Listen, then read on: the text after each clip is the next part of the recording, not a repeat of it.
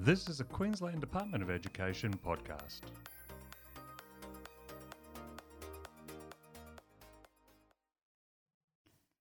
In Queensland, World Teachers' Day is celebrated annually on the last Friday of October. In recognition of the hard work and dedication of our teachers, we talk to 3 teachers from diverse backgrounds in very different teaching settings about their teaching journey. I'm Virginia from the Department of Education, and joining me is Paul Neilsen from Sophia College at Plainland. Hi Paul, thanks for joining me. Hi Virginia, thank you for this opportunity. Now Paul, how long have you been a teacher and what inspired you to choose teaching as a career? I've been teaching now for just over 16 years. I feel that my inspiration came from my readings that I had as a young adult, and in particular, a statement from the Dalai Lama, who said that teaching is the most noble profession. And I think that really resounded with me and my empathetic and caring nature, that this is the profession, this is the calling that I was meant to be a part of. And did you go straight into teaching from school? No, certainly I had a roundabout journey to this. My first degree was in marine biology. After years of trying to crack it in that field, I actually ended up as a labourer for a number of years and realised after that I just wasn't fulfilling my passion, my dreams, and so teaching emerged as a field or a profession that I wanted to be involved in. And have you enjoyed the past 16 years?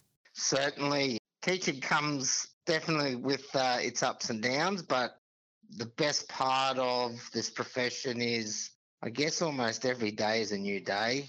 When you're dealing with young adults and adolescents, you just never quite know what's going to happen next. They lead such complex lives, and I've certainly seen their needs change significantly over the past 16 years. So I think what I like so much about it is that element of continual change, but also seeing them on their journey.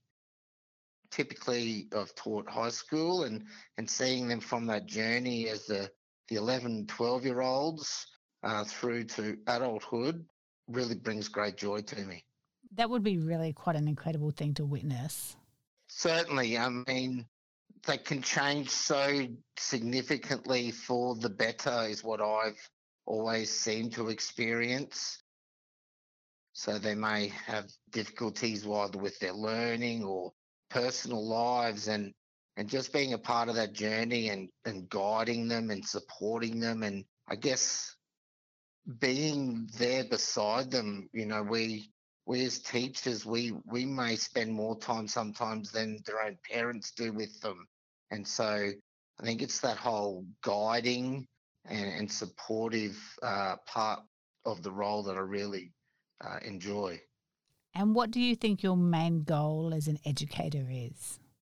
My main goal certainly is to get students to love their learning.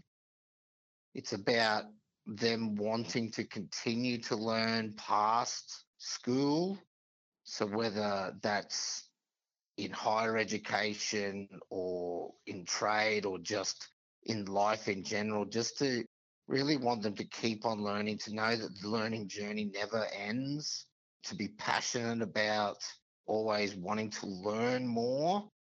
That's really part of my role. The other big part for me is I love seeing the ones that just go beyond. The way I like to think of it is, they're smarter than you. Yeah. So you've got to embrace that, and you've got to guide them and support them and direct them to use those talents. One really clear example for me is I knew this young girl was highly intelligent. We did senior sciences together for a number of years, and she was always checking me and questioning me and identifying my mistakes, and I had to accept that. And upon accepting that, I think she saw that I was a real person. But she's gone on now to work for CSIRO, in stem cell research, and is doing some amazing work there, and work that I can't even get my head around. Just makes me so proud that I was in some way a part of her journey. Yeah, that's just fantastic. So you're a maths and science teacher? Yes, maths and science. So that's my passion areas. Biology is my main focus in the sciences, but I really have, over the last few years, developed as a mathematics teacher. I think there is a new wave of thought in mathematics in terms of, while students need to master the skills, there's this area for them to inquire and actually understand their world through mathematics. So I've actually been recently trying to get students to understand that mathematics is almost like it is its own language. It is an interpretation of English into a new form. I feel that taking that view of the subject area has helped me broaden the way that I teach it. And it's probably made it more interesting for some students who probably weren't that interested in it. Certainly, I guess I'm really trying to step away from the classic, as we call it, chalk and talk that always seemed to occur in mathematics in the way that I was certainly taught mathematics. Whilst there's definitely a need for that in places, just the chance to inquire about their world and the mathematics of the real world has really made it far more enjoyable to teach. Are there any memorable moments in your career that have helped shape the teacher you are today? I think the biggest moments for myself have been the students who go on to become teachers. So there's a few examples. One main one was a student who she ended up studying vet nursing actually. She worked in the industry for a few years, and then it was probably close to 10 years after I taught her, got a message from her, and she said to me, "Sir, you inspired me to become a teacher." She felt that she wasn't fulfilling her life's passion in the field she was in, and that she could always remember those moments that we'd had together, those inspirational moments, and that's what she wanted to be able to give to others. So I think that one really stands out to me. Is she went on the same journey as I did. She went into a profession and then discovered that it wasn't for her and that she really wanted to help others. And so that's probably my most happiest moment in my career. What advice would you give students thinking of studying teaching or career changes moving into teaching? I think career changes are really valuable to this profession. I believe that the best educators are educators who've had experience in other professions. They can bring that world alive to their students. You don't lose, I guess, the passion for your profession. You are able to share it more deeply with students through the role of a teacher. So I think it's really valuable to have had those experiences. For those who, move from school into education, I think it's important to bring your passion for learning and to share and instill that with your students so that they too realise that learning is a life journey and that we should always challenge ourselves to continue to learn. And what excites you most about the future of the teaching profession? That's a very difficult question. I think what excites me the most is that we have within students today, we do have the answers for the future.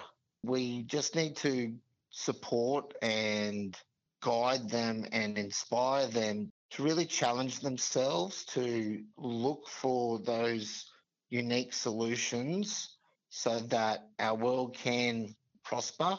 I think for me, it's about that idea of creating students who want to make change, positive change in our world. And if we can inspire them to do that, I think that's the joy of the job. So after 16 years as a teacher, do the words of the Dalai Lama still ring true for you? Certainly. I still feel that this is the noble path. It is a place where each day we, as educators, as teachers, can actually make a difference in individuals' lives and communities' lives. It's a job that provides great joy, certainly provides moments of sadness and frustration, but certainly makes you feel that you are making a difference in this world. Well, thank you, Paul, and congratulations on finding a career that you love.